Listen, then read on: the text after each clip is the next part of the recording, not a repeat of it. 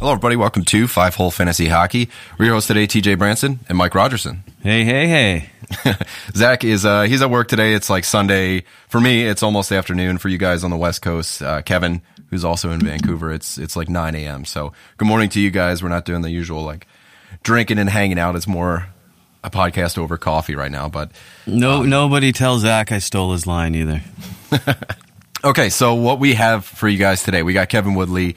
So in our last episode, we had Kat Silverman on. We're talking goalies. They both work at In Goal Magazine, and Kevin is another brain in the same headspace, like goalie. You know, there's so many questions. So we split it up a little bit.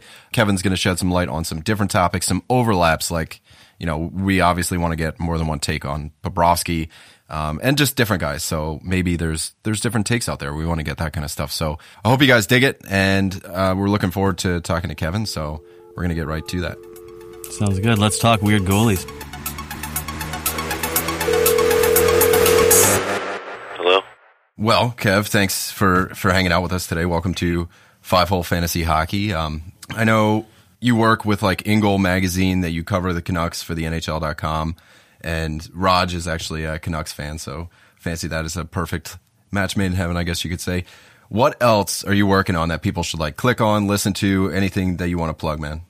I guess the In Goal Radio podcast would be one of them, as well as just ingoalmag.com, and with the caveat that probably only if you're a goaltender, right? Like I don't know how much interest this holds. I mean, I guess if you're a fan of the position, maybe, but ingoalmag.com, we've gone to a paid subscription service there, and we really are about, like, if you're a goaltender, you won't find anything better in the world, frankly. Like, we literally have drills from NHL goalies, NHL goalie coaches, including video demonstrations, teaching tips, inside the locker room gear reviews, gear tips from pros, how they wear it, how they set it up, and why.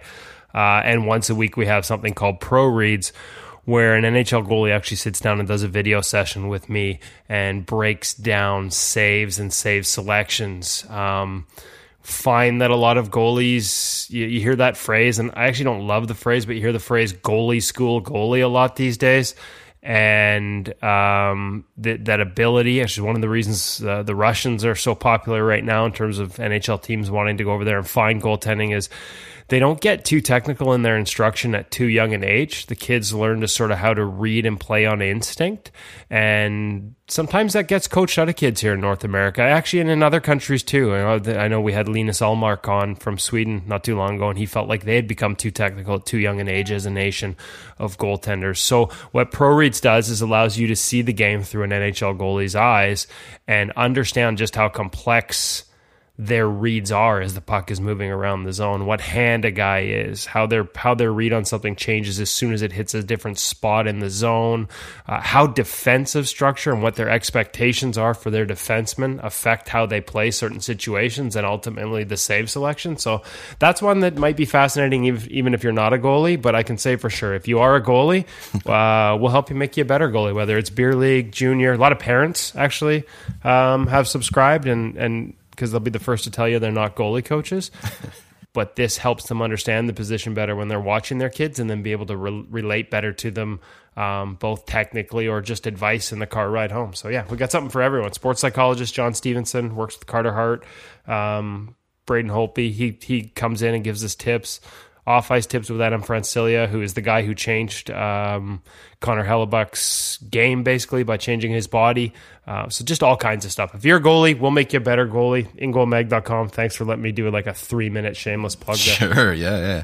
We actually just had Kat Silverman on, too. So we're doing like a lot of goalie stuff, because for fantasy hockey, it's one of the most, and I'm sure it is in the NHL, too, it's one of the more unpredictable things, and it's a big part of our leagues and stuff. So just starting as another plug, I've listened to a ton of stuff that you put out, shows you've been on, and stuff we're excited about. And I'm really happy that you carved some time out for us this morning. I know you got a tea time to get to and everything, so I don't want to, inflate your head too big going into a competition and anything, but you can pump my head up all you want here. There's nothing more deflating than my swing on the first tee. So it'll be that balloon gets popped as soon as the clubs come out. Don't worry about it. Well, your episode on the PDO cast with Dmitry Filipovich is like hands down my favorite one that that Dimitri's ever put out. So anything that we don't cover here, I'm trying not to be too redundant so you're not answering the same questions over and over again. But if there's anything that we don't physically cover here, speaking to my listeners now, definitely check out the PDOcast. It was super insightful. I checked out the Canucks conversation. I know it was really Canucks oriented, and we want to get to some other goalies here. So I think we're going to start off just at a baseline. Do you play any fantasy hockey?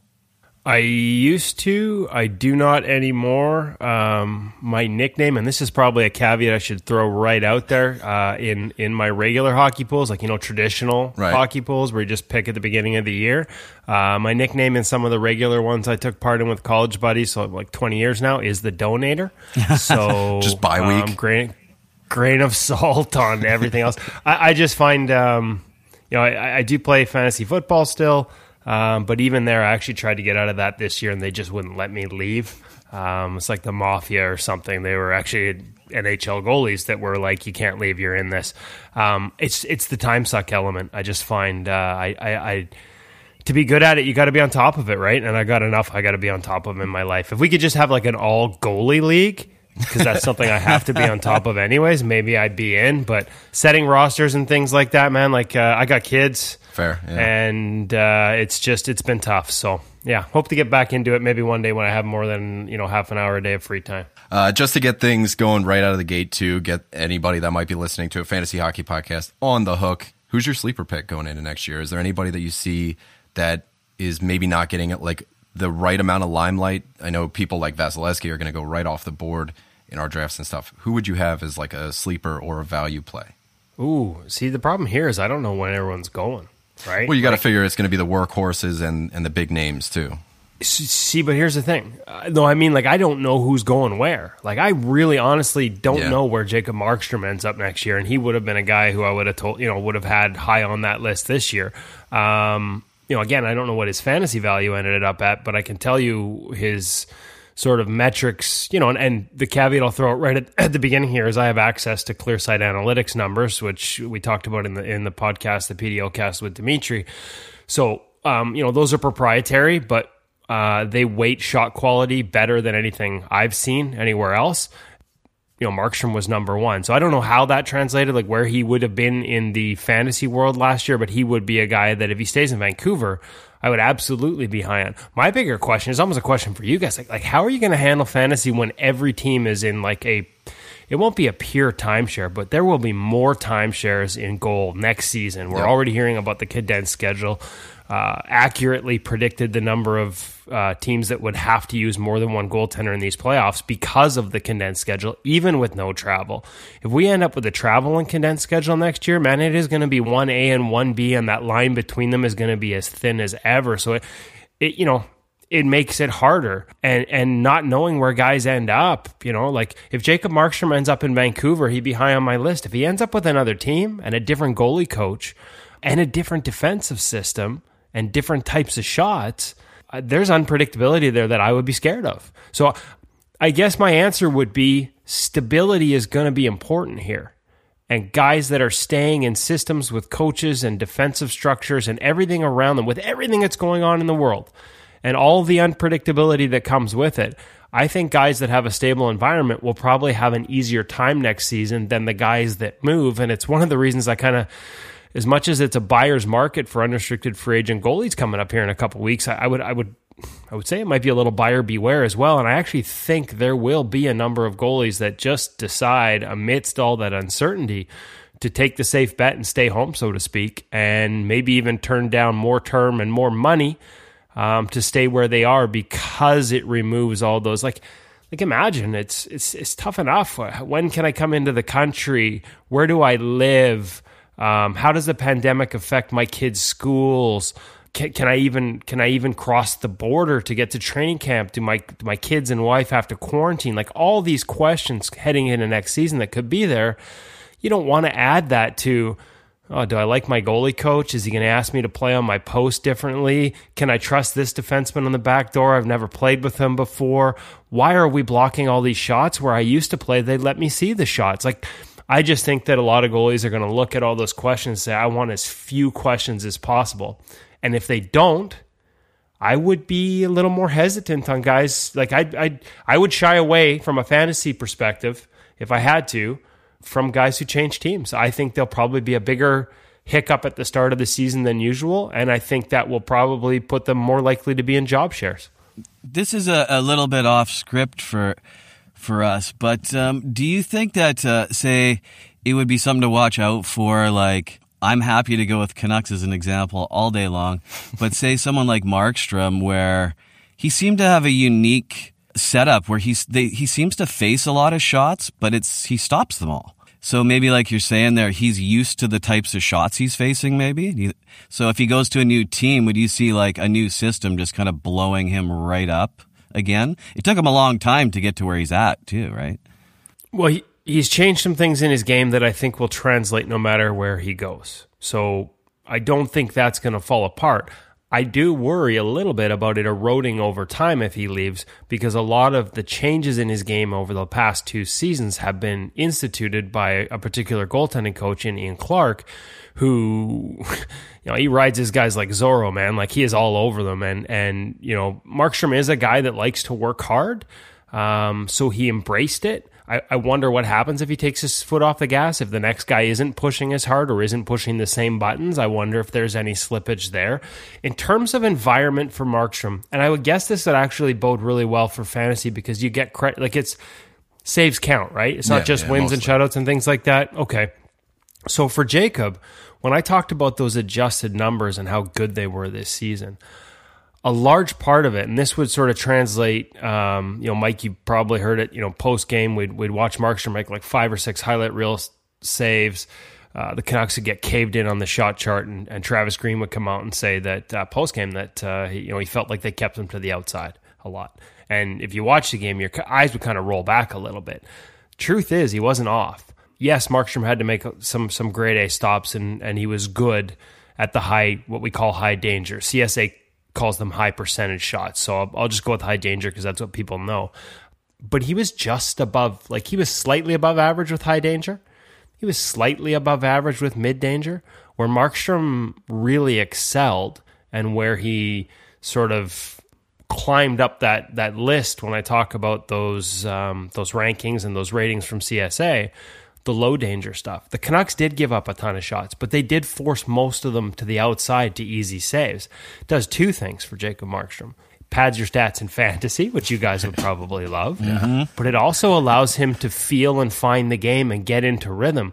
It's what I call 99%ers. Carolina used to be famous for this, especially under Bill Peters. They would take, like they dominated the Corsi and everybody loved them for that, but they would take 99%ers at the other end all the time. And I talked to their goalies and like, it's a little frustrating to sit in our crease and we don't get any shots. We don't get to feel the puck and we watch our team basically warm up the other guy at the other end for 10 minutes with shots that every goalie saves 99% of the time. That makes you feel good as a goaltender, right? And then Carolina would inevitably, their goalie wouldn't see a shot for 7 minutes and then he'd face an odd man rush. And then people wondered why they struggled. It's not that it was a tough environment statistically, but mentally it could be a tough environment to play in. The Canucks have an environment that fits Jacob's game. That's the biggest thing. He got rid of the soft goals. Now, there are specific technical elements tied to the way he tracks pucks and moves that allowed him to move into those pucks rather than, like, there are reasons technically he got rid of the soft goals. What I'm less certain of is, can he play at the same level behind a team like, say, Carolina? At least Carolina in the past. To be honest, I haven't looked at them under Brind'Amour. I suspect some of this still exists, where you don't get those shots. Or there are other teams that try and block all those outside shots. Hey, they consider that good defense. Their goalie would like to feel one every once in a while. I coin it rhythm goaltending, that the feel the puck, you get into that timing and rhythm. I'm not sure that Jacob is as reliant now as he used to be on rhythm and timing, but certainly he hasn't played behind a good defensive team. The Canucks aren't going to be one for a while, I don't think. He doesn't have to worry about that here. But you put him behind a great defensive team where he doesn't get those shots, and I do wonder if he has the same level of success. And from a fantasy perspective, he certainly isn't going to, because he's not making all those easy saves that propped up his value for you guys last year. So, environment matters. Not everybody can play behind a great defensive team. Curtis Joseph is sort of the easy example. Excelled when he was getting shelled. Went to Detroit with expectations to win a cup and wasn't busy enough and could never find that rhythm and timing he relied on because he never saw enough shots to stay busy enough to stay in that mode. Well, just to, I'm sure you and I could talk about Canucks goalies all day long and leave TJ in the dust here. But maybe we should just finish off Vancouver while we're on there. How do you think the other two? Like I actually personally, when I look at our goalie pipeline right now, between Markstrom being a wicked 30-year-old, Demko being a wicked mid-20s guy, and then we got DiPietro down there. It seems like we have a nice string of goalies. Do you think we get to play with all of them? Do we get to can Benning pull this off and have maybe a decade's worth of good goaltending here, or are we going to have to lose some? I think inevitably you probably lose some to Seattle. I could be wrong there. It might not matter because Markstrom might not be here, coming out of free agency in a couple of weeks. So you do make a good point. Like Demko had a hell of a playoffs, and he showed you what he's capable of. I do think there's a risk in assuming that's going to be what happens right out of the gate next season. I think Columbus is a great example. They walk from Bobrovsky, and everybody says it was a win because Korpisalo and Elvis Merzlikins had merged by the end of the season. But what you got to remember is if there's not an expanded playoffs, they're not in it. And Merzlikins and Korpisalo both struggled in the roles for the first time at the start of the season. And a lot of people in Columbus for the first couple of months were like, man, we need a save. And so when you turn it over, there's a learning curve and there's a growth chart that the goalie's got to go through. And the fact Demko did so well in the playoffs tells you maybe his learning curve is shorter and maybe it'll be faster.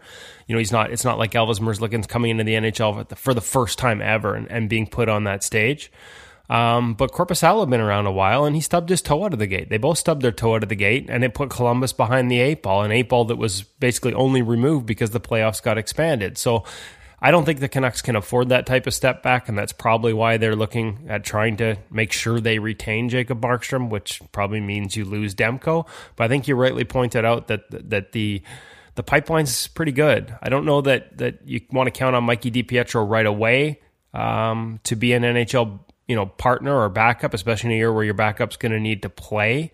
And Demko's your only. I don't think you go full Columbus on this, but Mikey DiPietro's a lot closer than a lot of people think, and frankly, surprised me a little bit by how quick that evolution. I think surprised them, if they're honest, in the conversations I've had with their goalie coach, in terms of just how quickly he adapted to the changes that were asked of him and the success he had. So yeah, pipeline is there. It's not quite Columbus. I mean, Columbus was able to make that decision not just because of Merzlikins and because of Korpisalo, who, by the way, is on the block right now. They're trying to sell high on him because they have such a deep pipeline behind them.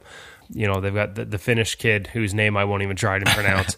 Daniel Tarasov is an absolute. I know he's had some. It hasn't been a smooth transition to pro in Finland, but he's 6'7" and has a better technical game than Pekka. Like, that's the comparison I get. He's Pekka Rinne, but with better technique at his age. So they're just so deep in goal. But I don't think the Canucks are there yet. They'd have to sign somebody in the short term, not just to get through this season, but you got to have somebody under contract for the expansion draft. If you lose Markstrom, you need to have somebody signed for 2 years that you can expose to Seattle as well. So, I'm curious to see how this goes. To be honest, guys, I don't have any answers. I think Markstrom could end up settling and staying here for less than he could get elsewhere. But there's going to be interest. I expect Detroit to come knocking. We've all heard the Calgary rumors. And, hey, if he ended up in Calgary, he'd be on my fantasy list. If he ends up in Detroit, that probably nukes a lot of value.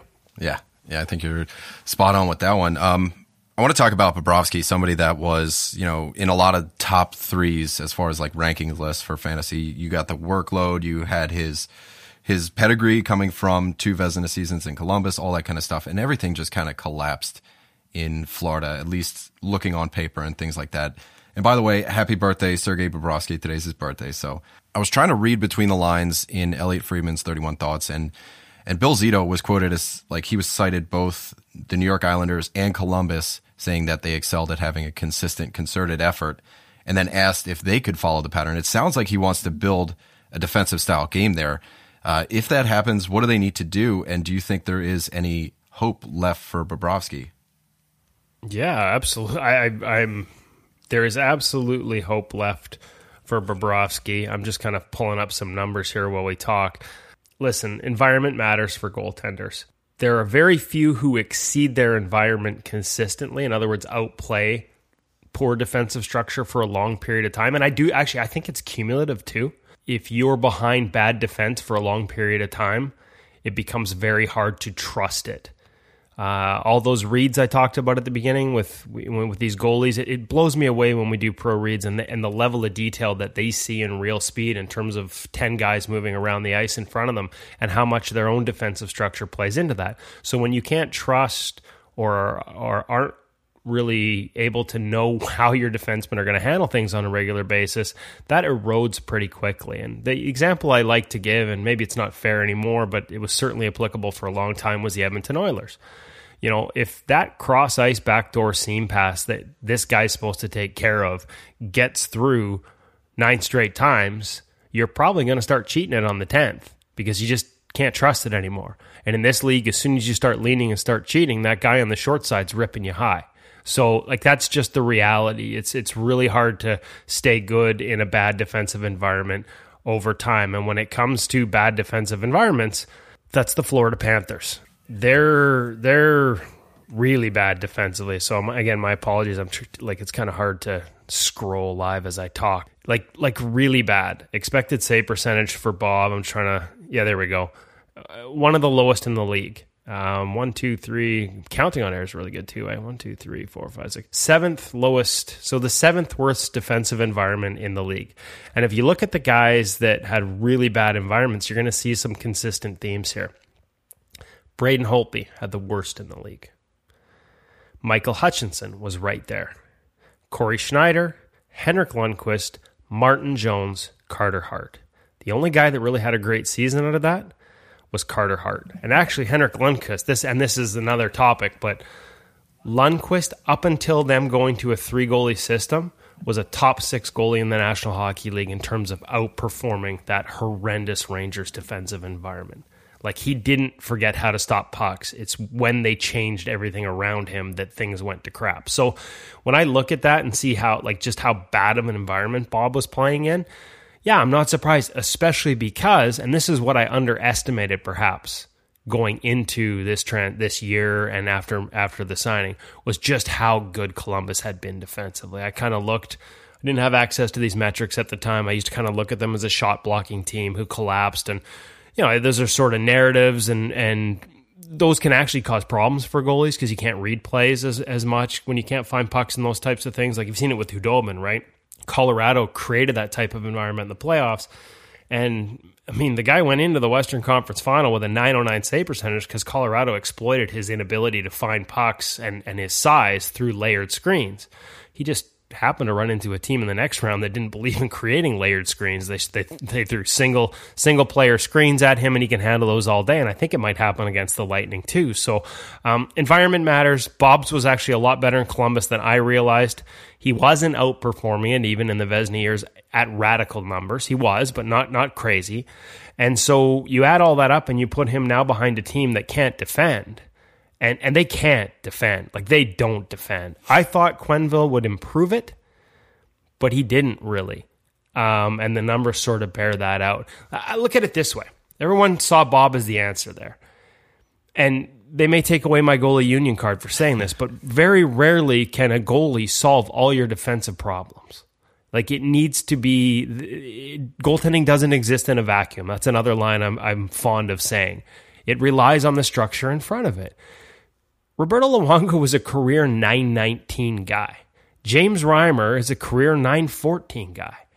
When I see last season both of those guys sort of sub 900 or around 900 at best, did they forget how to play goal? Like, that's just a bad defensive environment. I think in Bob's case too, what they give up in Florida in terms of plays into the low slot, that sort of goes away the strength of his game because it's in a zone where you can't really react, and he's a guy that likes to be able to react, and so he got caught moving, got caught with a lot of pucks just over his pads and between his arm and his pads, between his arm and his body as well. Like, he just never looks settled with his reads or with his execution. And when you look at how that team has played defensively for the past 2 years, it probably shouldn't be a surprise. But it also means that to assume he's no longer capable of being elite behind better structure is also ignorant. This just needs to be a better environment because it's not like he forgot how to play goal. And I think what Zito said to Elliot Friedman was that they recognize that. They're not going to throw out the goaltender. It's not all on him. This guy I've seen this guy's work ethic. It's off the charts. Goaltending coach, they don't believe that's the issue. They got to fix what's going on in front of them. You can't have, as one of their former goaltenders told me, you can't have 6 Keith Yandles playing in front of you. Somebody has to defend. And I love Keith Yandle. You just can't have, there has to be some balance. He's a great player, but you have to have some balance in front of you. So I got one more thing on Florida here. The backup situation seems to be pretty handled in Chris Drieger. He's somebody that came out of nowhere and really excelled in what he was able to do. What I want to know is about Spencer Knight. We're seeing a trend go towards younger goalies, and I'm wondering when we might be able to see Spencer Knight and if you think that he's the real deal. I didn't get to watch him in college this year, so I'll throw out that caveat. I couldn't even tell you what his numbers were. You'd have to tell me whether he had a great season. I just find it really hard to keep an eye on things below the NHL level when you're watching the NHL level so intently. So I'll throw that out right away. But heading into the draft being Vancouver here last year, and him being as highly touted as he was, I did do some work. We had him on the podcast for a good hour. Talked to the coaches he used to work with, watched a lot of video on him, and yes, I am sold. Which is why the Bobrovsky thing made no sense. As a matter of fact, someone in the organization texted me that on draft day. Why are we drafting this kid if we're going to sign Bob forever? Yeah. Because I think Spencer Knight has the ability to be in that Carter Hart, Mackenzie Blackwood mold where he's in the NHL at 21, 22. I think those two moves have pushed other teams. Mike, we talked about Demko coming up here. Mm-hmm. The reality is Demko's camp pushed for that hard and basically, I don't say force the Canucks' hand, but nudge the Canucks' hand to trading Anders Nilsson and creating that spot for Demko, largely because guys like Hart and Blackwood were getting opportunities that he wasn't at a younger age and proving they could handle it. And so, that trend is something that's coming. So to have Florida with a guy of that pedigree sitting there and basically put a ceiling on him for the length of Bob's contract, maybe early on, and especially maybe he's obviously not, well, I don't know what next year holds. I haven't looked into that in terms of his status. I would expect he stays in school. He's already at BC, I think, right now. I saw some footage because he's wearing some cool new pads. And I just, the two don't add up. I could see Spencer Knight having a hell of a career somewhere else because of the Bobrovsky contract. Oh, wow. I don't know how much you know, probably a lot, about their backup situation. I've been a big fan of Drieger, but he does seem to be in that sort of Demko spot where there's a hot guy coming up below him and a hot guy on top of him. Do you see him taking over as a main backup? And how many games do you think? Because Bobrovsky is obviously a $10 million man, so they want to give him some games. But how do you see the split going there? Something like 60-20 or more like a 50-30 type of thing, or?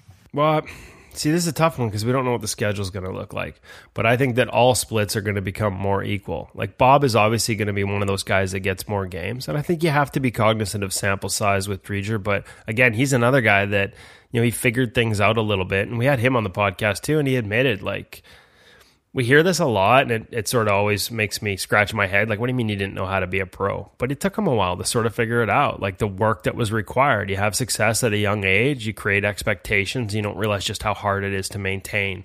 And he changed a lot of things in terms of those habits, and now he's having success at a level that, frankly, I didn't see coming. I actually had Florida as a team last year going into the year, and kind of apologize to him for this, but I had him as a team that I would have been looking on the waiver wire to bolster my depth. I liked them. I just wasn't sure they had a 3, and I saw Montembeault as the 2, and I didn't see Drieger doing this. So full credit to him. He's certainly shown that he's capable of more at the NHL level, and I think the schedule will dictate that he gets more in the short term. But long term, Bob's the last of a dying breed when it comes to workhorse. Him and Vasa are those guys are freaks athletically. I say that in the most positive way. There's no negative. They're just, and the work that Bob. Have you ever seen the locker room after a win, after a game, like Bob's in there doing like these crazy calisthenic stretching routines that most of us would consider like, that's it for the week. And he's doing it after a busy game. Like his work ethic is unparalleled, to be honest with you. And so that, and Vasilevsky's athleticism and the power that he still has at the end of range of motion is unparalleled. So those are sort of the last two guys that I see in that workhorse environment. And I think in a condensed schedule, even they're going to be challenged. I think we saw it in the playoffs. I think, there's no way you weren't going to keep starting Bob if you're Florida, but in the back-to-back games, there was a drop-off there. So, I would expect Driedger to get more. What that split looks like, I couldn't tell you till I see the schedule. Are we looking at 15 back-to-backs next year? Or are we looking at 30? Yeah. True. I haven't heard. I mean, the last thing I heard now is the schedule starting up January at the earliest, and 65 games. So everything I've heard is different every hour, basically. Yeah, and I think, as Bettman said yesterday, anybody that tells you they know or have an idea is not telling the truth because they just don't know. I think there is that level of uncertainty. But there is a desire to get to 70 based on TV contracts. Right. And there is a hard limit on how far they can go into the summer because they're not going to touch NBC's Olympic schedule. Like, they're not going in past, I think it's July 23rd that the Olympic broadcast schedule goes. You're not competing with what NBC, your primary sponsor in the United States. We've seen how they've bent to the will of NBC in these playoffs in terms of scheduling. You're sure as hell not going to put them in a situation where they have to choose between hockey and the Olympics, because what have they invested at? $1.5 billion in the Olympics? I'm pretty sure you lose that battle. So if you start in January and your time window is by the end of July to be done, and you want to get to 70, I'm not saying I know that's the number, but I believe that's a number that satisfies a lot of TV contracts. Again, every person I talk to is preparing for a really, really condensed schedule next year. I've even heard, I think it was Old Balls Brian Burke was talking about how he's actually anticipating some teams are going to run with 3 goalies who can, because it's going to be that condensed. That's a real possibility. And I'm sure we'll get to this in a minute, but maybe something like King Henrik doesn't retire this year. Things like that, but. Oh, I hope he doesn't, because he can still play. I think there's one thing that I've pushed for a number of years here, and it doesn't really affect fantasy in terms of carrying 3, although it'd be interesting to see if the PA pushes back on this, because I hear there has been some at times. I've pushed for practice goalies for a long time. Devin Dubnyk was always the guy I pointed to, because when he went to Minnesota that first year, you guys remember he played 48 straight games. And Minnie at the time had Darcy Kemper and Nicholas Backstrom also under contract. So they had a 3-goalie rotation. What it allowed Devin to do was go in and do his goalie work with the goalie coach 20 minutes before practice. Stay for 1 or 2 of the rush drills that always start practice. They're borderline useless for goalies anyways. A bunch of 3-on-0s, because that's how games work. Guys teeing it up from the hash marks. But he would stick around for a couple of those, get a little bit of his flow timing, a little bit of his retreat timing in for rush chances, and then he'd bugger off. And he could do it because nobody get pissed off that it was the equipment guy going in. They had NHL goaltenders to shoot on.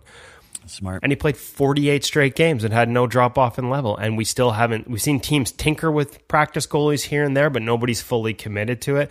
I think if anything, this condensed schedule means that you cannot expect your goaltender to waste energy in an hour-long or 45-minute long practice, where I would say 60 to 75% of it is actually detrimental to a goaltender because of the structure. It doesn't actually help them in any way, shape, or form. So there's my plug for practice goalies. If any team needs to sign one to, a reasonable contract, I'm willing to be a target for 90-mile-an-hour slap shots.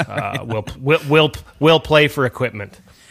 Well, speaking of goalies, teams with some decisions to make, what about Washington and Holtby and that whole scene there? I mean, they've got another team with Samsonov coming off, who's by all accounts the best of the up and coming guys. Holtby's had a interesting set of highs and lows through his career, where he's the best in the world, and then he doesn't even deserve to be in the league, and with all the variables like the new season being weird, and just a plethora of goalies to choose from. What do you see happening in Washington?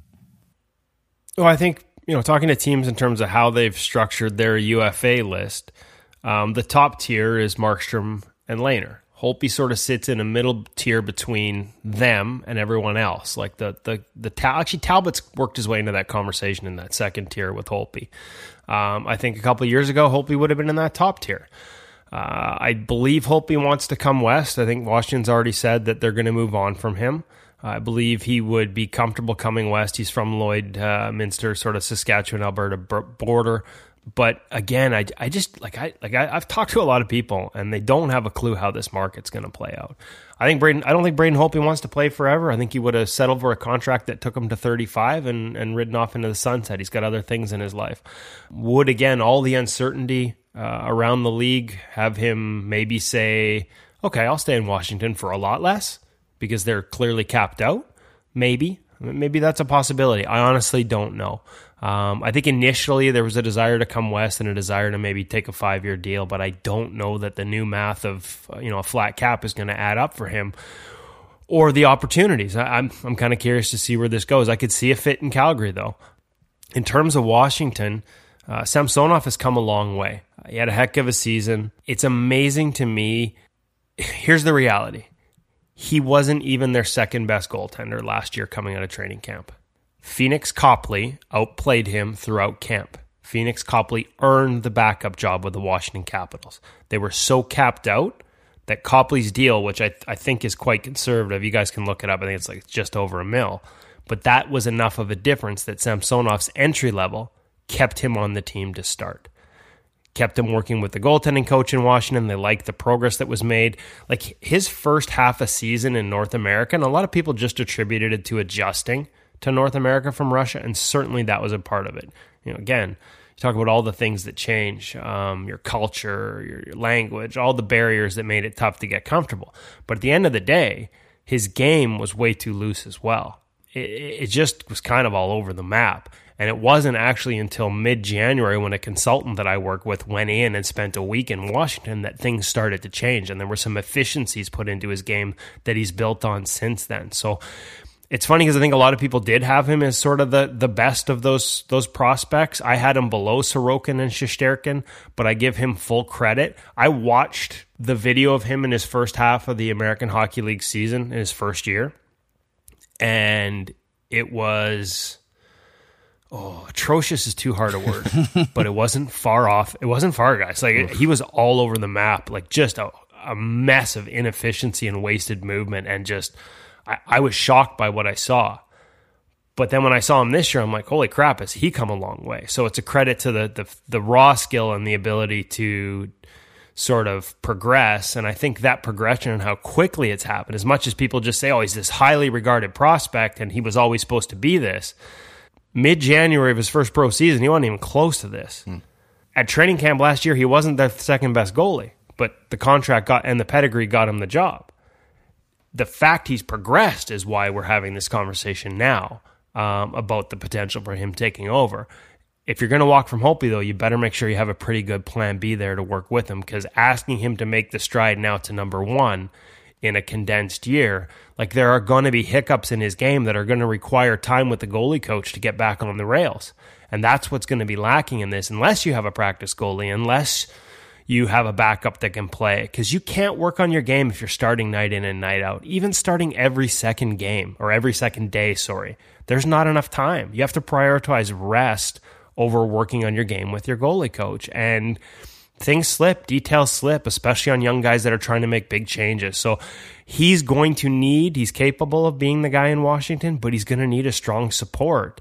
And maybe that is Copley, I'm not sure, but they're going to need somebody there. And it'll be interesting to see again, where they find that and how they go about doing that, because it's going to be important if it is Samsonov as the number one. In a team of that caliber, too, if you're Ottawa, you can screw around for a year or two. Nobody's going to notice because you're just so bad. But a team of that caliber, can you jump to Samsonov and Copley to hold that team together? Well, here's the thing. It's not going to matter if they keep. What did I say? Braden Holtby had the lowest expected save percentage in the entire National Hockey League last year. If that's how you keep playing, like Barry Trotz got their attention for one playoff run. It started mid-March of that year. He got their attention and their buy-in defensively for one run, and look what happened. And then they moved on from him. that group, but even when Barrie was to that point, they'd never gotten that buy-in. And it's gone right out the window since with Rich. So the question isn't, to me, even so much about the goaltending, although obviously that's a big part of it for all the reasons we just discussed. But it's, can Peter Laviolette snap that group to attention defensively? Because the way they're doing it doesn't work. Like, it hasn't worked now for a couple of years. It's like they know the formula that got them a cup, and they're either can't or aren't willing to go back to it. They won't buy in as a group defensively. Like lowest expected save percentage in the National Hockey League for Braden Holtby, for a team that you, like you said, should have all those expectations, Mike. I'm not saying you have to turn into the Islanders or the 95 Devils, but you got to defend at some point. And again, I look at that list of these teams: Washington with Holtby, Bobrovsky in Florida, Martin Jones in San Jose, even the Rangers. You can't get away with that level of defensive play and expect your goalies to bail them out. There's only a couple that have this year. Jordan Binnington bailed out the Blues. That's a bad narrative that they're a great defensive team. They weren't, and he bailed them out big time. Carter Hart gets overlooked. You know, again, he's like the sixth lowest expected save percentage. He played well above it and bailed out the Flyers. But beyond that, like, it's not a coincidence that like the bottom 8 guys in the league in terms of expected save percentage are all guys we're talking about as having disappointing seasons, and can they find their old form? Like, environment matters. It doesn't exist in a vacuum, not to repeat the phrase, but it's just so damn true. So what do you make of Anaheim, man? John Gibson is somebody that we keep going back to. He went from great numbers in 16-17 and 17-18, which was a good team at that point. And then the team started fading slowly. Gibson's numbers kind of went in tandem with that. Is there anything that we can point to that's kind of tangible, what happened in Anaheim, or is this more on John Gibson as an individual? No, I don't think it's on him. He was one of those guys that was in a bad environment and outperformed it, and everybody loved it. Last year, he underperformed it. Like, he didn't just match the environment, he underperformed it by almost a full save percentage, which is a pretty big number. Like, it's a difference between 920 and 910, right? Like, it's a difference between a guy, you know, who's in a Vezina conversation and below league average. The difference between 910 and 900, which is, you know, league average or out of the league, right? So here's my fear for him, and that is what I talked about earlier about cumulative effect of a bad environment. You know, we've known what they are defensively for a while now. Once that ball starts rolling downhill, it can be pretty tough to sort of stop it. And the example I point to, just because it's easy and most people can relate, although it's starting to get a little outdated, was Steve Mason in Columbus. Remember when he went to Philadelphia and had all that immediate success?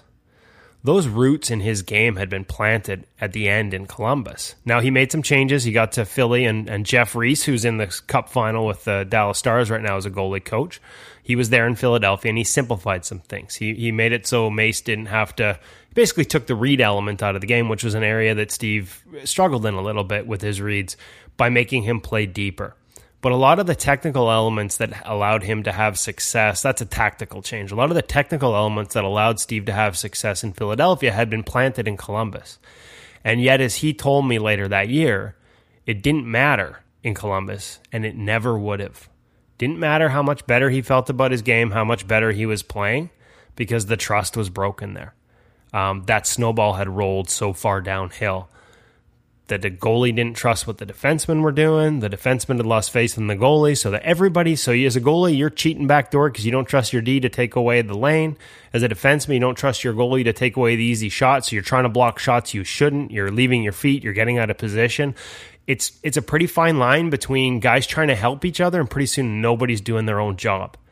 And I'm not saying that's happened in Anaheim, but you do start to worry a little bit about that snowball starting to gain speed. I don't think anybody's lost faith in John Gibson. It's not like he forgot how to play goal again. He's got all the tools. He's got some spectacular tools. And I think he's actually progressed quite nicely as a pro. But you worry about what another year, another 2 years of this does to him in terms of that relationship. And, you know, again, I would expect him to actually have a bounce back next year, but certainly you at least keep an eye on that. He's not Mason in Columbus yet, but you know, you can sort of see the start of that snowball starting to get a few layers as it rolls down the hill. Kev, I'm a Flyers fan, so I'm all too familiar with Steve Mason and how that went last year with 9 goalies, and the year before that, like Michael Neuwirth, just somebody that we've had goaltender issues and trust issues up until this year. So I want to move to Philly. It sounds like Philly's not doing enough defensively to keep Carter Hart to really buoy him at least. So is there any way that Hart's going to transition into a lion's share goalie, or are they going to go for, or should they go for an Elliott or a comparable to back him up to keep it as like a 50-50 split? You know, again, like, not to repeat myself, but I just think you have to have another option. Like, this is not the year to decide that my 21, 22-year-old future of the franchise is going to be a workhorse. Like of all the years, this is not it because of what we expect for the schedule. He may get there. He's delivering at a pretty remarkable clip so far, and I'm not surprised because of his mental approach, because of his technical approach. I'm a massive Carter Hart fan, so let's get that out of the way. He's done some stuff with us at InGoal that probably biases me a little bit because you get to know him. I worked for Hockey Canada in a consulting role the year he was at the World Junior. I was there at the I think we call it the Program of Excellence now, camp in the summer, and got to know him a little bit there. Like, I'm a big fan of this kid, and I think you saw some of the things that we all saw in the goaltending world manifest themselves over the season he had. But that doesn't mean I'm just like, all in, number one, don't need a backup. This kid's got it. Yeah, right. You heard him talk about Elliott and the role he played as a mentor. And I don't see Carter's good at, like, he's media savvy in terms of not saying something that's going to create a controversy. But I don't think this is him just trying to make sure he says the right things. There seemed to be a good, solid relationship there. So if you're going to continue that, hey, I get it. Are there upgrades out there? Depends on what you're willing to spend. But I mean, this is as deep a UFA class as we've had. Brian Elliott, for all the things he did in terms of helping, Carter maybe off the ice or with managing things. When we look at save percentage differential in the NHL last season, he was bottom 7 in the league, like right next to Laurent Brossoit and Michael Hutchison and Malcolm Subban, guys that probably aren't in that same conversation. But hey, Thomas Greiss was right there too with him, and he's probably going to be somebody that people consider an attractive unrestricted free agent. Like, I've always been an Elliott guy. Dating even back to Ottawa was remarkable to me. He completely rebuilt his game well in the NHL. The way he played in college would never have worked in the NHL. He understood it. He knew he had to change it. Didn't expect to be changing it well in the National Hockey League. And so anytime somebody has that ability to sort of make those types of changes and institute them while playing, like, I think that bodes well. And he's kind of always been a guy that thought the game really well. So I'm not surprised he fits with Carter, who's pretty cerebral as well. And, again, like, might not be a bad idea to just sort of, status quo is not a bad thing this year. As much as it's going to be tempting to look for upgrades on the unrestricted free agent market, what might be an upgrade in sort of age or skill or even salary might not be an upgrade in fit, just because of all the intangibles and factors that we don't even know yet could come into play. I thought there was some sort of connection between the two as well. Did Elliott have a connection to Hart from earlier on in the career somehow? A goalie coach or something? I think that might have been Talbot. No, that was Cam Talbot, which is why a lot of us thought maybe, yeah. Both. So Carter trains with a goalie coach in Sherwood Park, Edmonton. Actually the Oilers goalie coach now. Since he was a kid, he's worked with Dustin Schwartz, who's a guy that I know pretty well. And Schwartz was a guy that Talbot obviously had in Edmonton, and actually he stayed in Edmonton to work with him in the summers. Up until the past couple of years, actually started going back to Hamilton and working with his old goalie coach in, I believe they call it the Dungeon. It's like this indoor goalie training facility. So yeah, that was the connection there. Okay, yeah. But sometimes those connections can get overdone a little bit. And I think for Talbot, he liked the connection too, but he saw the writing on the wall in Philly. He knew who the number one was going to be, and I think Cam still thinks he's got that number one in him, and I think that will play a role in his free agency decision. Don't look, he's not a guy in Philadelphia because he wouldn't, for the same reason he wasn't after they traded for him. Like, he sees, and he showed in Calgary, he took the job in the second half and into the playoffs. Like, that's what he's looking for, that type of opportunity. So I know I heard his name here in Vancouver, and hey, if it's a Demko situation, they have the same agent. And, maybe he's like, hey, like, I can outplay this guy and I can be a good partner, but also I have an opportunity to outplay him and earn the job. But if it's like a split with like a Markstrom type guy, no, that's not what he's interested in. He's interested in an opportunity to end up being the number one guy, and that's going to factor into his decision. He might get it in Calgary. Used to think that was hard to get in Calgary with Rittich because they were so big on him, but as Cam showed this year, he's capable of outplaying him. I think most people could outplay Rittich. I've never been high on him. Just another team I'm really interested in, mainly because I've invested a lot of fantasy stock in Cal Peterson in LA. You got any knowledge on him? I mean, I guess that's another situation where you've got sort of a legendary goalie on the way out on kind of a shit team. Do you see them kind of leaning more on Peterson, trying to make him, obviously we're talking everything's going to be fairly 50-50 this year, but is it an opportunity being on a bad team to maybe lean on the backup a little more than you would on a contender? And specifically with Cal Peterson over Quick? Well, I don't know if that happens because of Quick's status there, right? But if there's ever a year when it's going to, again, for all the reasons we've talked about, this would be the year. And yeah, I'm a big fan of Cal Peterson's game. And so, but other factors beyond performance sometimes, play a role in who gets what opportunities. I just think if there was ever a year where I'd be buying the backup stock of Cal Peterson, it would be this year, because they're going to need, everybody's going to need more from their backup. And I think given that opportunity, he will exceed in it. Doesn't matter what's in front of him. Big fan of Cal Peterson. And so from a fantasy perspective, normally I'd be like, I don't know what to tell you, because I don't know if that opportunity is going to exist for him there, just because of the status of Jonathan Quick and the contract and all those things. But this year in particular, the opportunity will be there, and do not be surprised if he grabs it with both hands. Nice. Yeah.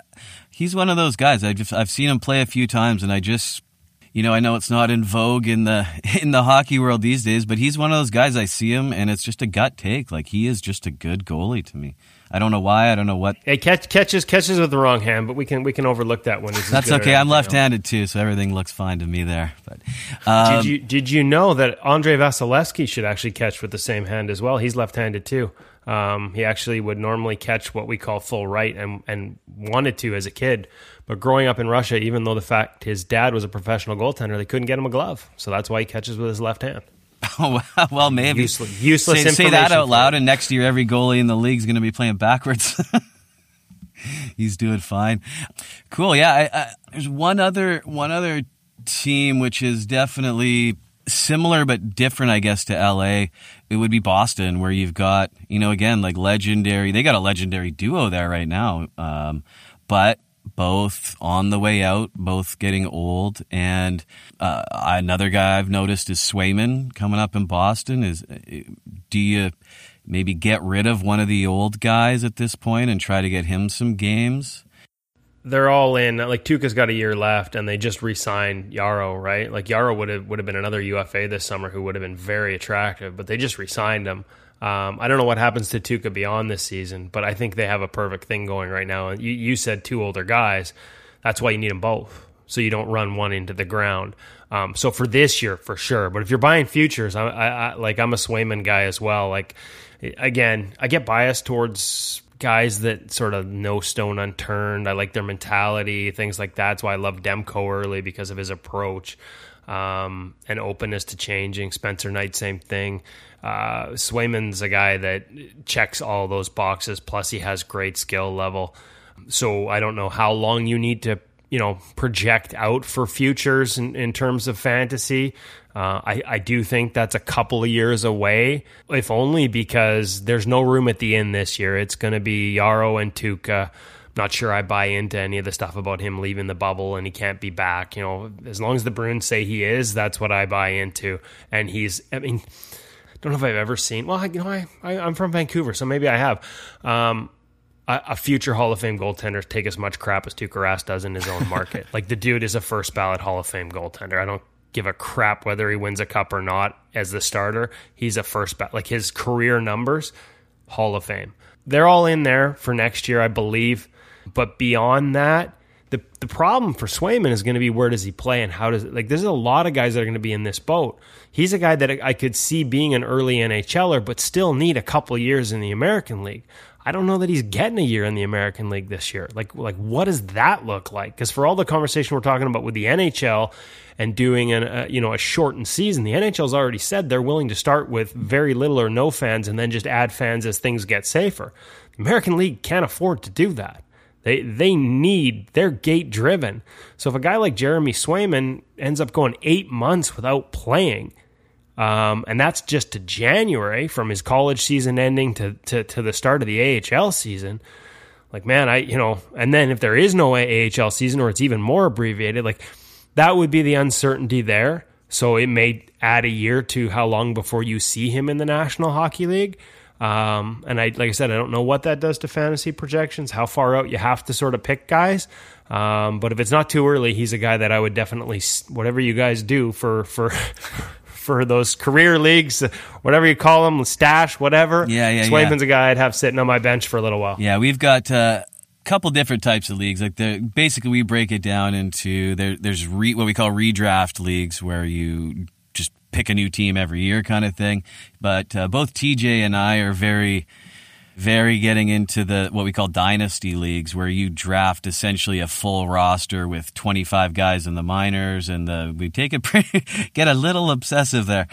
So in those kind of leagues, yeah, that's why we're very interested in guys like a Swayman and a Peterson and a lot of the young guys, because we can maybe pick them up now to replace Markstrom in a few years or things like that. So, but yeah, that's kind of where I was at with the Boston thing. They look like, to me, a team that's like maybe good for one more year, and then everybody's too old all at once in that situation. That's adds another element to it, I guess. But yeah, and so what do they do? Like Yarrow, I think, was a 2-year deal. I think so, yeah. I think they see upside in him, but to me to say right now Jeremy Swayman will be with him 2 years from now, it's just way too premature. But I certainly see that upside for sure. Just might take a little longer. Take 2 years versus 1. So, Gav, I got some questions on how we might be better at projecting and just reading into these stats. It seems like, I know you got access to Stephen Valcat's Clearsight Analytics, but like, what public data can us schmucks use to determine like what makes a defensive environment good for a goalie? That's a good question. Yeah, I was going to say the best way would be to like be able to like I can literally look at like more than 30 different types of chances. Like, so if a team gives up this type of chance, they give up a ton of it, and this goalie happens to suck at those types of chances, and they sign him, probably not a good match. And believe me, I see that. Like, I look at it and I'm like, holy crap, this guy's biggest weakness is the chances you guys give the most up of. What the hell are you thinking? I've watched teams go out and make trades for goalies who are very much like in the crease, position to position, like end zone goalies. Everybody has to be able to play rush chances, but their strength is end zone. Make a trade, give up assets, bring this guy in, sign him to an extension, and then say, hey, we're going to make you an outside-in skating goaltender. And I've been like, okay, hold on, I've actually been on the ice with this guy. He's not a great skater. What the hell are you doing? Teams do this all the time, and it blows me away that they don't look to those degrees. Now, obviously, it's easier me having access to that. I would suggest if I was an NHL team making a multi-million-dollar commitment to a player, I might want to purchase that access myself and be able to cross-reference those things. From a public standpoint, like, I think you can sort of sort for rush chances. That would be one. Like, there are guys who are just better on end zone play and not as effective off the rush. So that's one element you could sort of filter through pretty quickly. I think probably high danger type of chances, shots. If, again, Markstrom being the easy example because we've already talked about it, as a guy really good on low danger shots and his team gave up a ton, and then is he going to a team that doesn't give up any? I would have question marks about, whether that might throw him off. Is he good at being... These are all small. The changes are often incremental too, but they have a big effect. Like, is the guy good when he's busy, or is he and no good when he's not busy? Like, and is he going to a team that defends so well he's never going to see a shot? Like, could that be a problem? I don't think there's any absolutes, but those are probably some trends you can look for using things like HD, MD, and low danger save percentages, using things like rush chances, even using things like just shot totals, right? Like, and I think there are some things we can glean from the way teams play. Like, if a guy plays outside his crease and aggressively, and he's got a team that defends well, but you can see them sort of opening up sight lines, not creating defensive screens, not creating layers of traffic, letting one guy stand in front of him, knowing he can handle it. And obviously I'm thinking of Hudobin right now. And all of a sudden, like Anton Hudobin in Columbus would probably be a disaster, because all the things that allow him to have success in these playoffs and things that when he wasn't allowed to do them, in terms of the way Colorado attacked with layered screens and just creating chaos in front of him, he would see more of that in Columbus. And we saw other, Roberto Luongo in Vancouver, the year John Tortorella was here. Well, Luongo relied on his reads. He was such a good reader of the game, and he was good at using that to get that big body out past and to the edge of the crease. Well, all of a sudden, those reads got tougher because everyone was collapsing in front of him, and pucks were just bouncing off of legs, and he was stranded at the top of his crease. And what wasn't a strength for him was sort of lateral recovery. He's just a big body. It's not like it was a weakness per se, but again, you're playing away from his strengths, creating these environments where he couldn't see or feel the puck, but all of a sudden it was bouncing to his left, and he was at the top of his crease. And instead of a guy who's deeper just has to make a quick, like tiny little shuffle over, he's got to make a 6-foot lateral push. That didn't work, and it was a down year because of it. So there are trends like that you can look for. I think some of it's eye test, but you can probably find some of those elements in the publicly available stats. The other thing would be like anytime they sign a guy and say he can make some adjustments, or we think this needs to, or this can change, I'd be like little light bulbs going off. Buyer beware, buyer beware. I think Bob in Florida, I say it should have been predictable. I didn't predict it, so at least not to this degree. But again, I think I will at least give myself a little credit.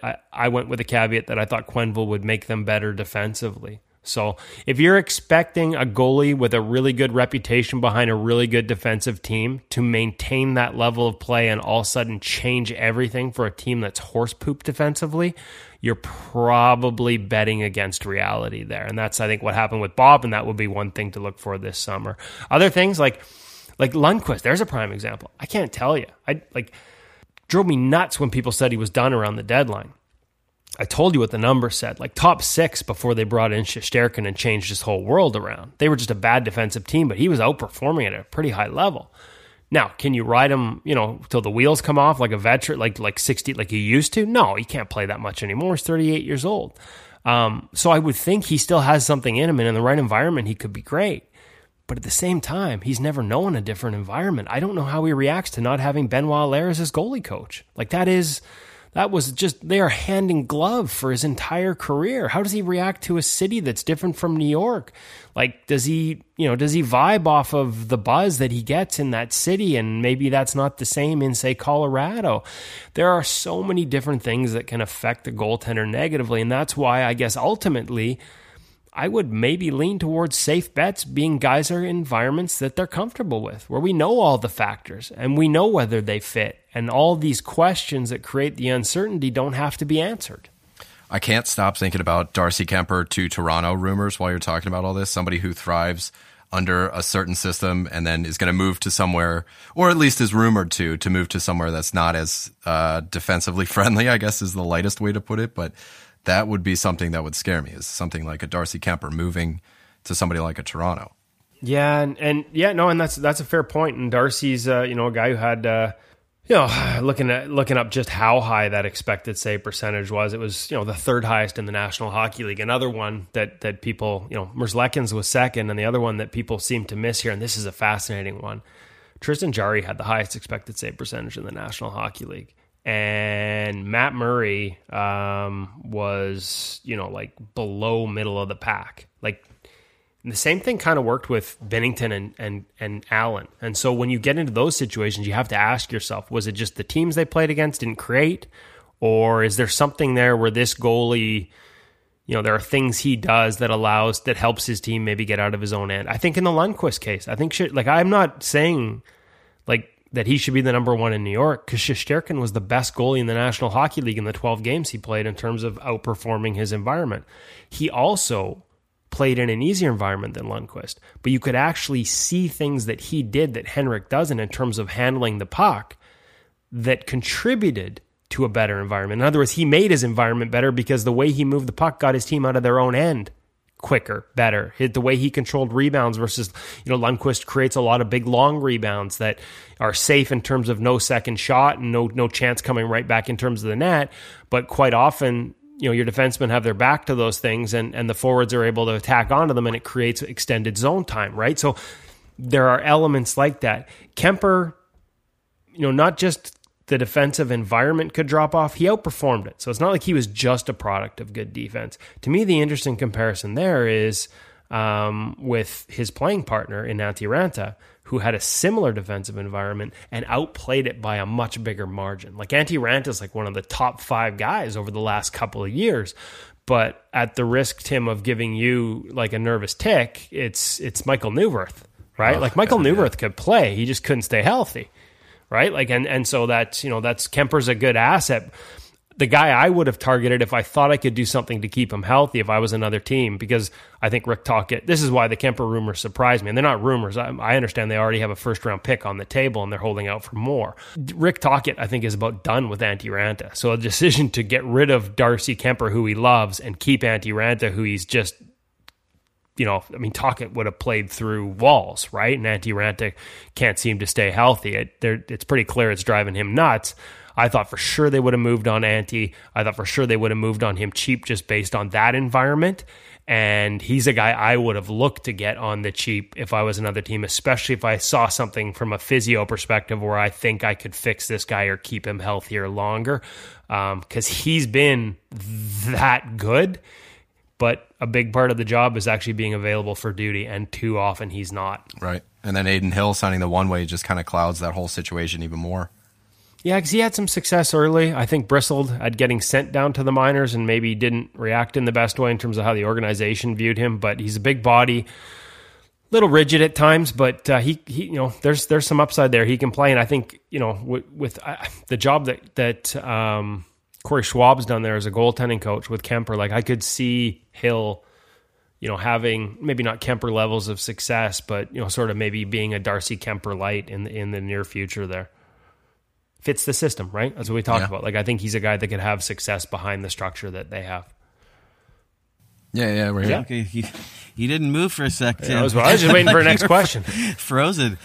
You guys are so used to me answering for 10 minutes at a time. I only answered for 5 and I caught you off guard. Hey, man, I got to say before we keep going here, we're pretty much wrapped up, I think. We're cognizant of your time. Pardon the language, you know your shit, man. Like, you really... There's a lot of people who are getting into stats and stuff like that and just spouting them off, but... Listening to you break down how you use the stats is fascinating, man. It's way to go, I guess. It's your shit. It's easier when you have access to these things, right? Like, oh sure, I would have been guessing on a lot of this stuff. Being able to have access to something that it just reinforces sometimes a lot of what you're seeing, but at times it actually it's thrown it back in my face. Like I thought I had Bob as one of those guys that outperformed his environment. I thought could outperform his environment consistently, like a Carey Price, and I got access to the stats after, and I was wrong.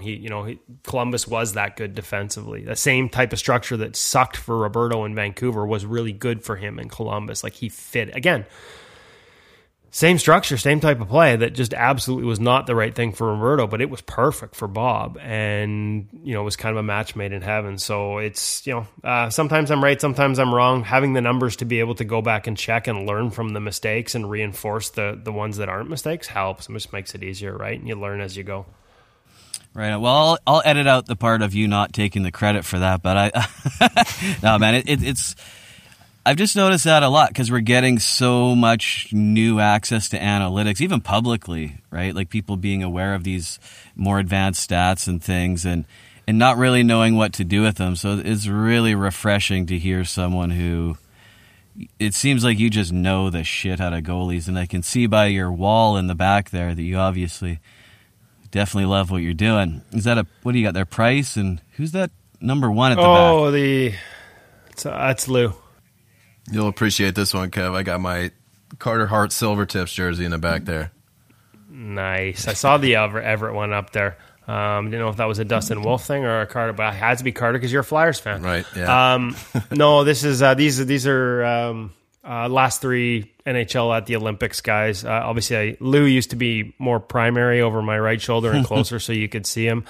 Because that was the only Olympics I've ever covered for Associated Press, and obviously had a relationship with him. So they're all personalized and for me. And I just moved the Price one into the foreground because we actually had Carey do a webinar with talk about that in-goal premium membership. We actually had Carey on for an hour doing a webinar with our audience, sort of walking us through saves and stuff like that. So I made sure I moved his jersey into the foreground for that one. Smart move. I got 2 more questions for you, and then we're going to let you go here. Okay, sounds good. It sounds like, there's not much we can do in the way of trying to predict goalies or even use numbers that we have publicly available to try and detect breakouts. Is there any, could you nudge us in the right direction? Is there anything we could do with the public data? Quality start seems to be kind of where I would like to start as far as a fantasy. Consistency matters, right? Because consistency gives you more opportunities. That's not just the analytics side of it. If you're consistent, your coach is going to trust you and give you more opportunities, right? Guys who have large swings, high upsides, and really bad blow up downsides, they tend not to get as much trust from the coaching staff. So I would imagine that quality starts is a pretty good indicator for fantasy, because it's going to lead to trust from coaches on making those decisions. So I never thought of it that way, to be honest, till you mentioned it, but that would seem, I haven't done any work to investigate it, but that would seem like a pretty good place to start. And the last one I got is, with this goalie market this year, you got Holtby, Crawford, Howard, Anderson, Markstrom, Greiss, Talbot, Khudobin. The list goes on. There's Murray, Jari, Ullmark, Fleury. Trade market is going to be bananas too, boys. Right. So earlier in the episode, you were saying something that if they were to stay home, that you would trust it a little bit more. Do you think that because of that and all these questions and variables that you had also been talking about, that we're going to see a lot of re-signings? Jarro Halak was the first one. Right. I'd imagine Hudobin's next. Yeah, and Anton has said he wants to stay there, right? I think they probably regret not acting on that a little earlier. Yeah, right. He said he wants to stay there. That's his first priority. So it's just a matter of making the money work. And I think that's part of this equation that nobody knows. Is Jacob Markstrom, the Canucks are playing a little bit of hardball, for example, here in Vancouver. And I don't blame them, because I've said, in my weekly radio hits for a while now, as much as he's the best fit here for a lot of different reasons, both in terms of play, how he fits the room, the team, if you want uninterrupted, they're a team that is bad defensively, although I think they got better in the postseason without changing personnel, just structurally and getting guys to buy in. If you think you can get that buy-in all next season, great. But even then, they went from bottom 5 to middle. They need goaltending. They rely on goaltending, and he gives you the best goaltending. You know how it fits. But even saying that, with all the options in a buyer's market, to just go kill yourself by giving him at probably 31 when the season starts. I think he's a late January birthday, might even be the 31st. To give him term, it just, in a buyer's market, it didn't make sense. So they're playing hardball. And normally, they would probably lose him. But if you're Jacob Markstrom and the only other team that's going to come out of their boots to sign you is Detroit, are you making that leap? Yeah. And I don't have the answer. I wouldn't blame him if he did. Security, financial, set for life, all those things. I just think there's a lot about hey, chance to win, good core, 3 years and then sign another deal. I know his agent would probably tell him something else, but I just have a hunch that more of these guys than usual might just be willing to bend on some of those other elements to stay where they are. And I could be totally wrong, and we could see the greatest games of musical chairs we've ever seen. And let's be honest, there's one every summer with goalies. It could be crazy. And guys are not, that's the other thing. I don't know if it affects the top of the market, the Markstroms of the world, the Lahners. Although, again, Lehner could set the market, and Lehner covets, and he's been open about this, stability. So he may set the market at a low number just because he wants to be in the same place after these one-year deals the last 2 years and getting bounced around. So he may lower the actual market for the other guys by accepting something smaller with Vegas. I just have a feeling that might be a trend that we see in terms of guys, staying. The other thing is guys are going to end up at the lower end without chairs. That game of musical chairs is going to end, and the Islanders, for example, Thomas Greiss hits the market. Well, normally he would hit the market, but the Islanders would have to replace his chair with somebody else on the market. But they don't, because Ilya Sorokin is coming. Like, there are other young guys, St. Louis, making the decision that Ville Husso is ready. Like, that's a spot that got moved that's not going to get filled by the unrestricted free agent. Like, whoever signs there is going to have to be willing to take a two-way and be a number 3 and play with Joel Hofer in the American Hockey League next year. And so, so like, does a Mike Smith of the world, is he willing to do that? I'm not sure. So I think there may be a panic there a little bit from some of those guys who are right on that bubble. They want to keep playing, but they don't want to get stuck in where they've got to accept a two-way or a really small ticket. Like, stability and opportunity, I think guys will jump at the chair rather than risking becoming Thomas Vokoun with the Washington Capitals and going into the market thinking 5 and settling for 1.5 on a 1-year deal. Right on. I have one quick one, and then you can get golfing if you have time for one more quick one. My golf's not till a little later, but that's all right. My question is, after asking about some UFAs and some stats, do you see any particular stat that's going to be affected the most, either by a trade or by the year being weird? Because we've all got our little way of putting together stats and how we look at numbers and how we analyze that and make a decision from it. This year isn't like other years. So do you see anything that is going to be different that we maybe can't rely on that we've relied on the past? Like, obviously a trade's going to affect the system they play under, but do you see any specific stats or in-game action that's going to be changed the most significantly by all of the weirdness put together, I guess?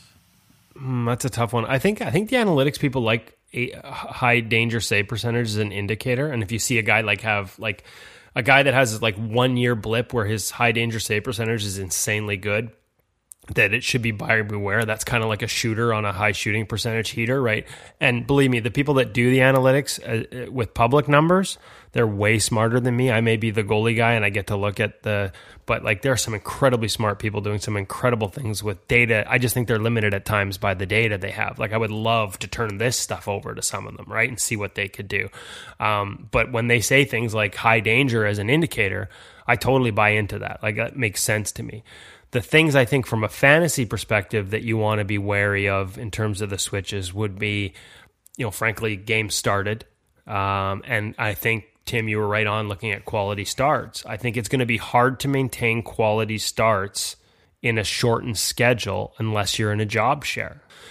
So Jordan Binnington's a great example, because I talked about the narrative with him being a product. Like, statistically, he was down this year, right? 912 save percentage. I heard some people say sophomore slump, and the Blues are a great defensive team, and this is him regressing. It wasn't true. Like, we did an article at ingoalmag.com, and it wasn't me that wrote it. We had one of our writers take a look at the clear sight numbers, and like, Binnington outperformed his environment at like a top, like, he should be in the Vezina conversation, not a finalist, but top 5, top 6. That's how good he was this year. Wow. And a lot of people looked at it and they're like, I talked about the difference between expected for him and Jake, and like, Jake had a 927 and Binnington had a 912. Binnington had a bad year. Well, it's not true. It's just not true. But next year, without having Jake there to play a bunch, like, if Ville stubs his toe in any way and they need to lean hard on Binnington, especially if they lose Pietrangelo, like, a bunch of things change there, and he could be thrust into a workhorse situation. And so I'm not saying he's not capable of being a workhorse. I'm saying that next year is going to be really tough on anybody. And so things like quality starts for guys that all of a sudden have to play with less rest than they're used to and play a lot more in a tougher schedule.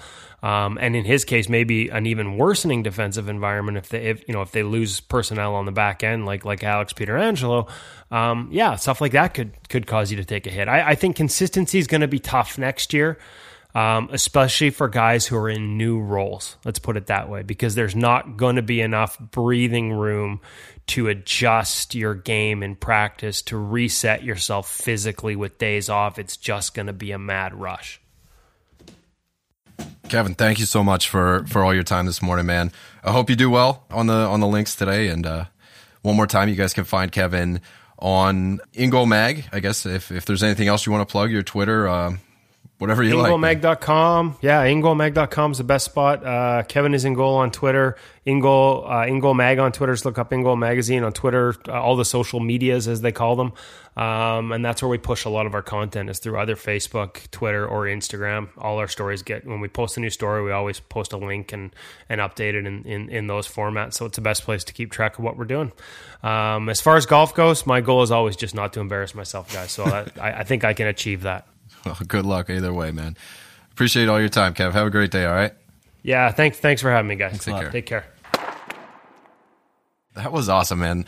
Kevin is obviously really smart and super generous with his time. We appreciate the almost hour and a half that we were hanging out on the podcast here. Well, it was only 75 minutes of me and him talking Canucks, so we'll be all right. Yeah. I know the Canucks fans, and as passionate as they are, they're going to be especially appreciative of that. And we did have time to talk about some other goalies, which was nice. So a lot of really good things. And I think my biggest takeaway here is that the workhorse is going to be it's going to be in a really weird spot next year because of if we're doubling down on back-to-backs, and you got to have an Andre Vasilevsky, who number one is going to lose those starts unless he's going back-to-back, playing 2 nights in a row, and then you got a McElhinney behind him. Tampa's not going to have the same kind of year. Teams like Columbus that do have 2 guys, unless they do trade Korpisalo, like Kevin had alluded to, are going to be in better shape. So it's going to be just a really, really weird year. But I think you're probably going to want to shy away from workhorses. Would you agree shying away from workhorses in a 1-year league is probably wise? Yeah. Now that he's gone, I thought of the question I want to ask, of course. But one thing we didn't talk about with Kevin that I just don't know, to be honest. Great thing to say on a hockey podcast for advice, but looking at all this stuff, yes, I totally see the workhorse being dead in a sense that they're going to get less games. But one thing that I haven't heard talked about yet and just came into my mind is workhorses are used to playing very often, and that's not going to change. Backups are used to coming in, playing a game, sitting for 2 weeks, coming in, playing a game. So it's almost like the flow isn't going to change that much for workhorses because they're used to playing very often, whereas a lot of these backups aren't used to playing that much. I just wonder how much that's going to change for them. But either way, I think there's no more 65-game seasons for goalies. That's a for sure. Yeah, and I think adding onto your thought, using a bit of what Kevin said, that the teams like St. Louis that have Ville Husso coming up and taking away a job opening that could be had for somebody that's on this extensive UFA and RFA list. There's teams like Tampa out there that are going to need to go for somebody that's more well versed in being a backup, and you got somebody like Thomas Greiss out there. So there are job openings that are closing, but there's also going to be teams with a need, and Tampa's a terrible example because they don't exactly have the cap space to do it, but they could go out and get a Brian Elliott, an Aaron Dell, somebody that could fit a backup mold out of that. And then Matt Murray has been connected to Edmonton, he's been connected to Colorado. That's you're bringing in a third goalie to those certain teams. I guess Mike Smith might not stay in Edmonton, but there's going to be this huge carousel that's going to go on. Teams that don't have the teams that have those workhorses, we think of Carey Price, Sergei Bobrovsky, John Gibson, even, and we don't know what's going to go on with Ryan Miller. Even there's a ton of questions out there, so there's going to be less spots in a way that Ville Husso's there and Ilya Sorokin's there, but there's also going to be teams that are going to need these backups too. So there might even be an even further ripple effect for these workhorses that you might have McElhinney kind of playing in the AHL if there even is a season, and then have somebody like an Aaron Dell coming in taking 30 games if we see an 82-game season, or 35 or whatever. It's going to be hard to find stability. There's so many UFAs, and then you have the thing about does a GM want to do sort of what St. Louis did? And to me, that's a huge gamble. They're riding on Binnington, who had an amazing half season and then has been solid for a year, and a rookie to run, a Stanley Cup caliber team. So are people across the league going to have balls that size to just be like, you know what? And the other piece to me also is, if you do keep your prospects down in the minors, is that actually going to be a bad thing for development this year? Because who knows what's going to happen? Who knows what kind of games they're going to get? So, you know, if at all. I just, there's, as if goalies weren't hard enough. I think this year's even adding all these layers. It's got a few more things to look at, but that's what impressed me so much about listening to Kevin talk about it is, like I said, the way he is not just taking stats at face value. I think that's even more important this year, is not just to go, like he used St. Louis as an example too, right? Like, oh, Binnington's save percentage was down. He's shit this year. But no, actually, when you look deeper into it, there's more to the story. And I think that's the moral of this story here is looking maybe a step or two beyond the surface level of a stat. Yeah, I was guilty of that too, like thinking that, you know, maybe Binnington came back down to earth, but I guess he was, like Kevin was saying, outplaying his environment. But still, that leaves you with, like, you know, the 912 that we see, that's a step down from, I think it was like 927 the year prior. You're like, oh shit, like, what's up with Binnington? But then there's so much more to the story. You're peeling back the layers of this onion that is Jordan Binnington. But, like, you know, there's so much more to it. And that's what's nice, I'm sure, about having, like, private data and stuff like that. But, you know, there's definitely, you got to hedge your bets and you got to stick to your gut. And I'm sure, like, heat maps would show you where, like, teams, their flaws are, and if a certain goalie is, you know, being sheltered in a certain type of way. And it seemed like expected save percentage was a big favorite for Kevin there. So that's something we can look at too. I liked his, what you just said there too, with the combined with what Kevin said, like the heat maps thing, looking at, you know, just because a team lets in a lot of, say, shots from the slot, that's a thing. But you also need to take into account, like, this goalie, does he save shots from the slot? So, like, if a goalie gets moved to a new team, I think that's really important. And I know something I've overlooked a lot is not just looking at the goalie's numbers, but look at the team-specific numbers of where they're going. And like, you know, my man Markey is a great example of that, where he faces 35 shots a game and pretty much stops all of them because the team has learned how to give him shots he likes. And kind of a funny anecdote on a personal level here. So, Rod, you're well aware, but our listeners might not be. Our next plan is like to do a 31-team breakdown, and we're starting from points percentage up. So we're going to start with like Detroit, Ottawa, and San Jose. And in one of our dynasty leagues, I have Martin Jones and Ilya Sorokin. So it's a duo that I'm not like super confident in, especially if there's compliance buyouts. Like Jones might not even play. You know, he would be the compliance buyout probably in San Jose. And I'm looking at Sorokin like, oh shit, this is a category league with a 2-start minimum in a 20-team league. Like, I need some help. And I paid up big for somebody like Peter Mrazek. So I was just writing about San Jose and how, like, terrible they've been, and just scared myself out of Martin Jones to the point where I paid, I think it was like Nick Robertson, Martin Jones, and a 2022 first for Peter Mrazek, like beyond an overpayment, but I just needed to get myself out from under Martin Jones. Big shout out to James at Fantasy Hockey Trades for trading with me and getting me out from under Martin Jones. It's never considered an overpayment if you can get rid of Martin Jones. Yeah, right. Do whatever you can.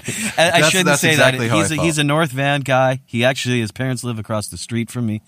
Right on. I don't think they listen to the podcast, though, so my house won't be getting egged, I hope.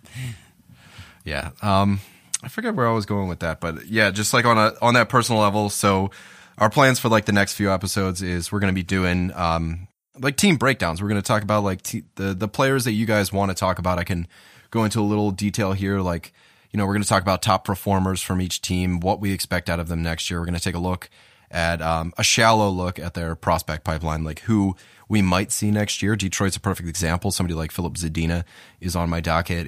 He played 28 games last year, and it was cut short due to injury, so he's still, in many people's eyes, viewed as a prospect, but I see him more as like a lock for that roster. And, you know, taking a deeper dive into Detroit, you got Moritz Seider, and then like Joe Veleno, who's a second-round value, so, you know, just absolute stud Joe Veleno. But, you know, that's more of a 5-hole inside joke here. But anyway, yeah, the plan is just to take a look at each team.